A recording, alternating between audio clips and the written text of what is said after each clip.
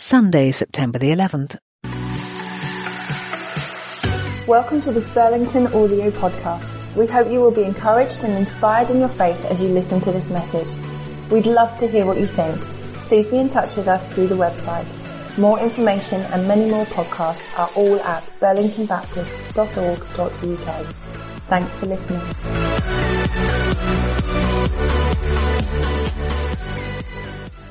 Good morning. I'm going to try very hard to hold it all together, but this comes at the end of quite an emotional week for me. So we've got Coley being baptised in a little while. Izzy this week turned 17 and started college and started driving, and I took her out driving yesterday, and I'm still alive, just. But there is no more petrol in the car. And also little Joel this week started school. So that's left small, tiny Danny wandering around the house looking in every corner for someone to play with before finally settling on me. And I don't blame him. It is oddly quiet. But we'll get used to it, I think. And I'm really looking forward to watching him play and develop. So Danny came to us in quite an unusual way. Most of you will remember his birth brother Joel, who we adopted as part of our fostering journey. And that's a decision which has brought us so much joy. And Mark and I were always aware that God has promised us one more, a blood sibling for Joel that would complete our family. So when we received the call on the 23rd of December, a year and a half ago, to say he was on his way, we had no hesitation. And I remember talking to Izzy, Jonah and Coley on their own to make sure that they were on board. You'll have all seen how they handle the boys, and there was no way I was doing it without them. So thankfully, they all agreed, because on the 5th of January, earlier than expected, he arrived in the world. And because of COVID, we weren't allowed to go into the hospital to pick him up. Instead, he was to be dropped on our doorstep. And Mark, who's really used to dealing with Amazon drivers, asked for a tracking delivery number so that he could find out when he was arriving. I was more worried that they'd get the address wrong and some other poor woman would have a nightmare evening. But I can remember us all looking out the windows, waiting for that first glimpse of that precious package.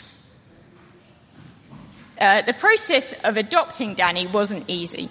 Despite everyone's best attempts, the system is well flawed, and COVID made it painfully slow. And it was only about a month ago in the summer that we finally did the final celebration, and he became Danny Richardson. And we clung to the knowledge throughout that time that he was safely in the right place, and we just trusted God for the rest. So now, thankfully, he is a Richardson, the final piece in our massive family puzzle, the cherry on the cake. And we aren't sure what the future holds, but we're leaning into what we've already learnt, and that is that God loves Joel and Danny even more than we do. And on days like today, when everything looks rosy, we can give him the glory and enjoy the celebration with him. And then on other days, we'll trust him, knowing that we don't walk alone. And Mark and I would like to take this today opportunity to thank you all for your support and encouragement that you all provide. I have a nephew called Shiloh, and he wanted to say a few words today about Joel and Danny. He looks after Joel and Danny in a way that 12-year-olds don't always do. And he's just got something to say. Like Danny, when I was adopted... Like Danny, I was adopted when I was a baby. Adoption is really special because my parents and Danny's parents chose us, so we know we are loved and wanted. I am excited that Danny has joined our family and can't imagine life without him and Joel now. When I first joined my family, I was very lucky to also be adopted by my 3 older cousins, Izzy, Jonah and Nicole.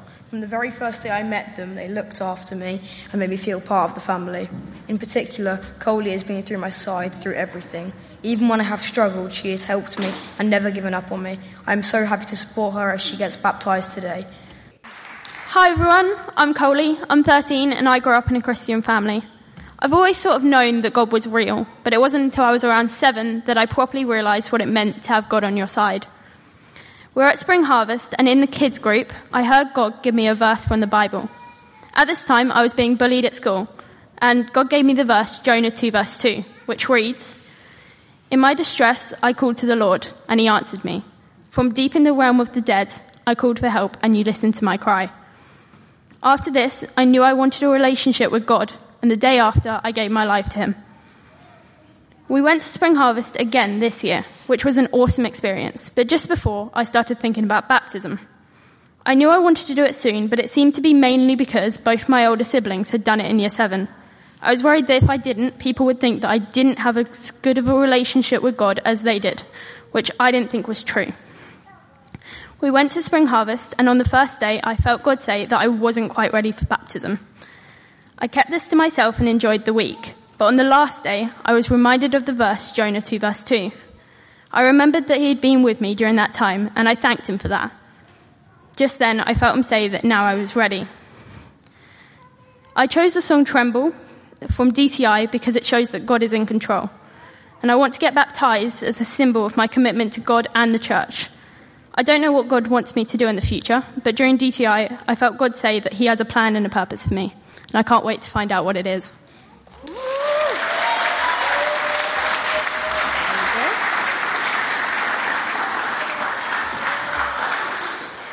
Hello, for those of you that don't know me, I'm Alenia, also Lenny. I was brought up in a Christian family going to church at ICC. We became part of the community and built life with our friends, the Redmonds. Later on, we moved to Burlington and decided this would be our new home church. I've known of God my whole life and he's helped me throughout, but it's only really been the last year and a half that I've started to connect with him and notice the simple but meaningful things that God does for me daily. I started high school last September. I felt ready for the step, but after a few months of being happy, things at high school changed when I began to be bullied. This made me super conscious of what everyone else thought, and I got into a bad habit of overthinking things. This led to anxiety, and I became in a bad mindset. After a few months later, things slowed down bullying-wise, but I still struggle a lot with my confidence. It is through this time that I began to notice God and how he helped me through connecting with him in worship and meeting with friends like Katie and Dean to ask questions and explore faith. I think hearing their stories and their journey with God really challenged me in what I believe about him. A verse that also helped me was Philippians chapter 4 verse 6, which reads, "Do not be anxious about anything, but in every situation, by prayer and petition with thanksgiving, present your requests to God." This really helped me to know when I'm anxious or in a tough situation to pray and give my situation and thoughts to God. I still struggle with anxiety and with my confidence, but God helps me deal with this when I talk to him and worship him. I feel his presence and this gives me peace. I know worrying about the situation isn't going to change it, but I can trust him even if I don't see anything change around me. When struggling, having a strong Christian family around me really helped, like my cousin Amber and my aunt Melody, who have also been there for me to chat to and about life and God. Through finding my faith, my parents really encouraged me in simple things that helped a lot, like praying with me every night, reading the Bible to me. We always have worship on in every room of the house. It was always in the background, although sometimes I may roll my eyes at it. I actually really enjoy it. It means I'm singing it wherever I go. I know that they're there for me to ask questions about faith. Having Christian role models like Liam and Becky and Katie and Dean really made me look back at my life and faith and realise I was basing it off an idea of what it was supposed to be instead of just basing it off my connection with God and own experience. I went to DTI recently with the youth and experienced God's presence in an incredible way and heard him talk to me. I was lost in worship and found so much connection with the preachers. Today I want to get baptised, to start afresh in my relationship with God, to go down as my old self and come up a new creation. I'm ready to commit my life to God and serve him on a journey for the rest of my life. What I wanted to reflect on just for a few moments was the way the Bible tries to describe something. And you know when you get those moments in life and you're trying to describe something and words don't quite work. Whatever words you put to it, you know that they're inadequate. You know that they don't quite paint the whole picture. And we talk about a picture painting 1,000 words, but there are so many things that speak to us, don't they? Both pictures and images and feelings and emotions and circumstances. And so they were trying to put into words something that they didn't quite know how to. And so they used different metaphors and different images to try and explain what they saw as the incredible change and transformation that comes into a person's life when they meet Jesus Christ. So some of the language was about light and darkness. It's like you walking in darkness and you don't realize you're in darkness until suddenly you walk in the light. You know those moments when you're at home and it gets darker and darker and darker and you don't realize. And then you suddenly turn the light on and you go, goodness, it was really dark, wasn't it? But you only know how dark it was once the lights come on. So that's one of the ways that they try to describe the change that happens when you come to Jesus. Another metaphor that we've seen behind us this morning is that of death and life. You didn't know, but it was like you were walking around half dead, and then you came alive again. But the image that I particularly want to leave you with this morning was introduced to us so wonderfully by the Richardson family and by Shiloh in particular. When Paul tried to explain what happens when you come to Jesus, he used the language of adoption. And he used the language of adoption probably for a number of reasons, but I think Shiloh hit the money. One of the things that the Gospel writers and the New Testament writers really wanted us to understand is that when we come to Jesus, it's not so much that we've come to Him, but that He's come to us. It is the discovery that God has chosen us. That's one of the beautiful things that lies at the heart of any adoption story, is the wonderful love that has chosen you. And so when they wanted to try and describe what's happening when people come to Jesus, it's like God Himself has chosen you. Think about that for a moment, would you? 7 billion people in the world. But God Himself personally has chosen you. That's what they were so keen for us to understand. We might think that it's hard to accept, to believe that we've been chosen, because inside our lives there are all kinds of things that we're glad no one else knows about. That's not just me, is it? Okay, maybe it is. There are things that we know that if you knew that about me, you might not be so sure. But the Bible wants to make it clear that knowing everything about us, knowing our comings and goings, our good side and our awful side, He chose us to become part of His family. Isn't that a wonderful thing? And so this image of going from orphans to sons and daughters lies absolutely at the heart of what it means to become a Christian.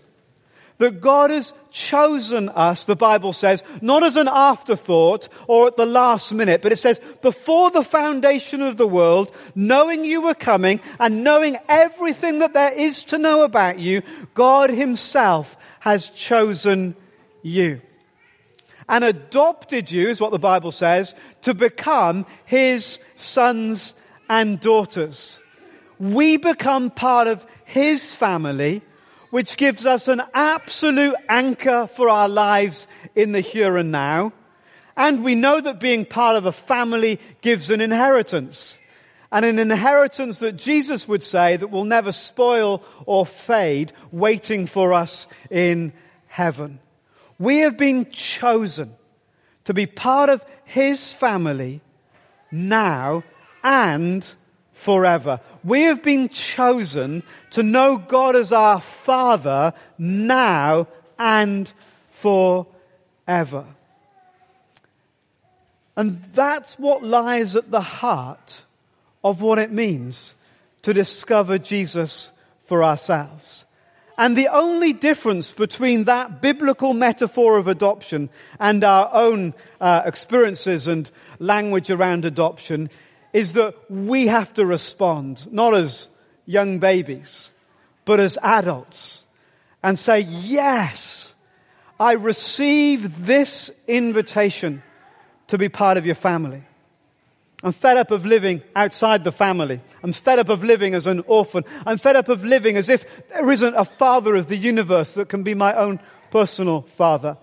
And today I'm choosing to be all in.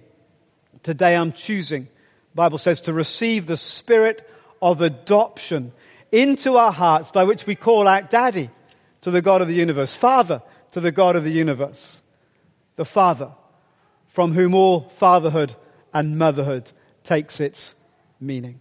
That's our invitation. I'm going to invite you just to be quiet for a moment.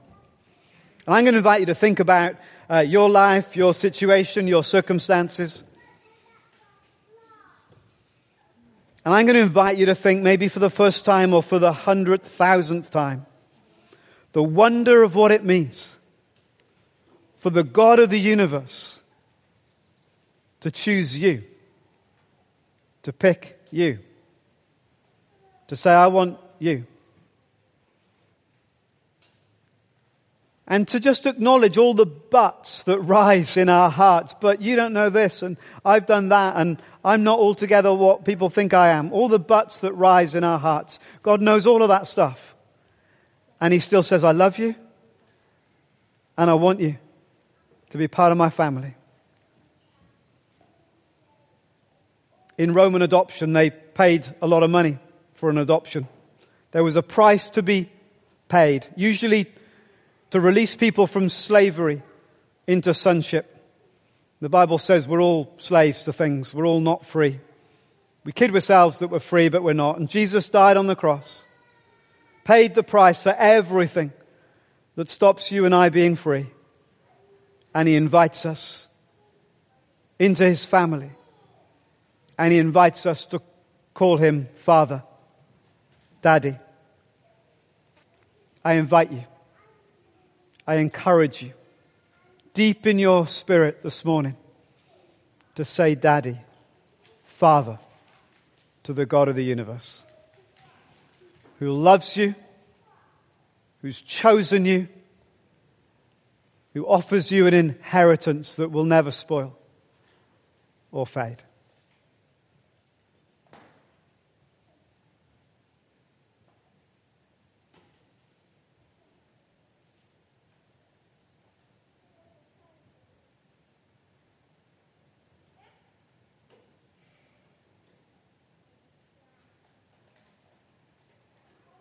And to acknowledge in the quietness as sons and daughters that He is sovereign over us in all the circumstances of our lives, all the things that we long to be different, all the things that we're waiting for. As sons and daughters, we can put our trust afresh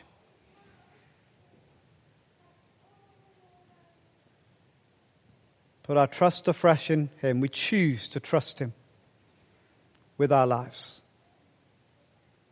As the band begin to sing, let's use the words. You just listen and reflect, or stand and sing. Just use these moments to reaffirm our trust in God.